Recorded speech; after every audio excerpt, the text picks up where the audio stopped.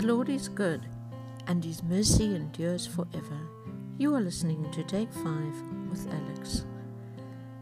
I'm going to read you a poem that I wrote, just something to express my gratitude towards the Lord.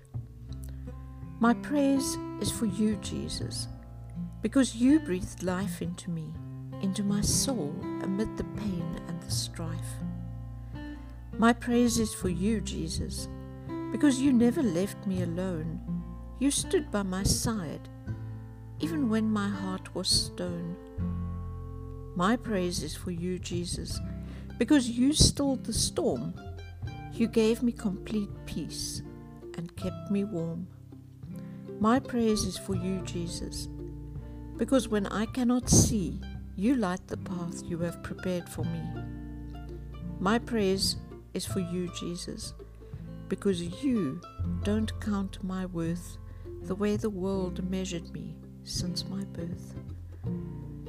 Have a wonderful day. Blessings to all, and let's continue to praise God for all the wonderful things He has done.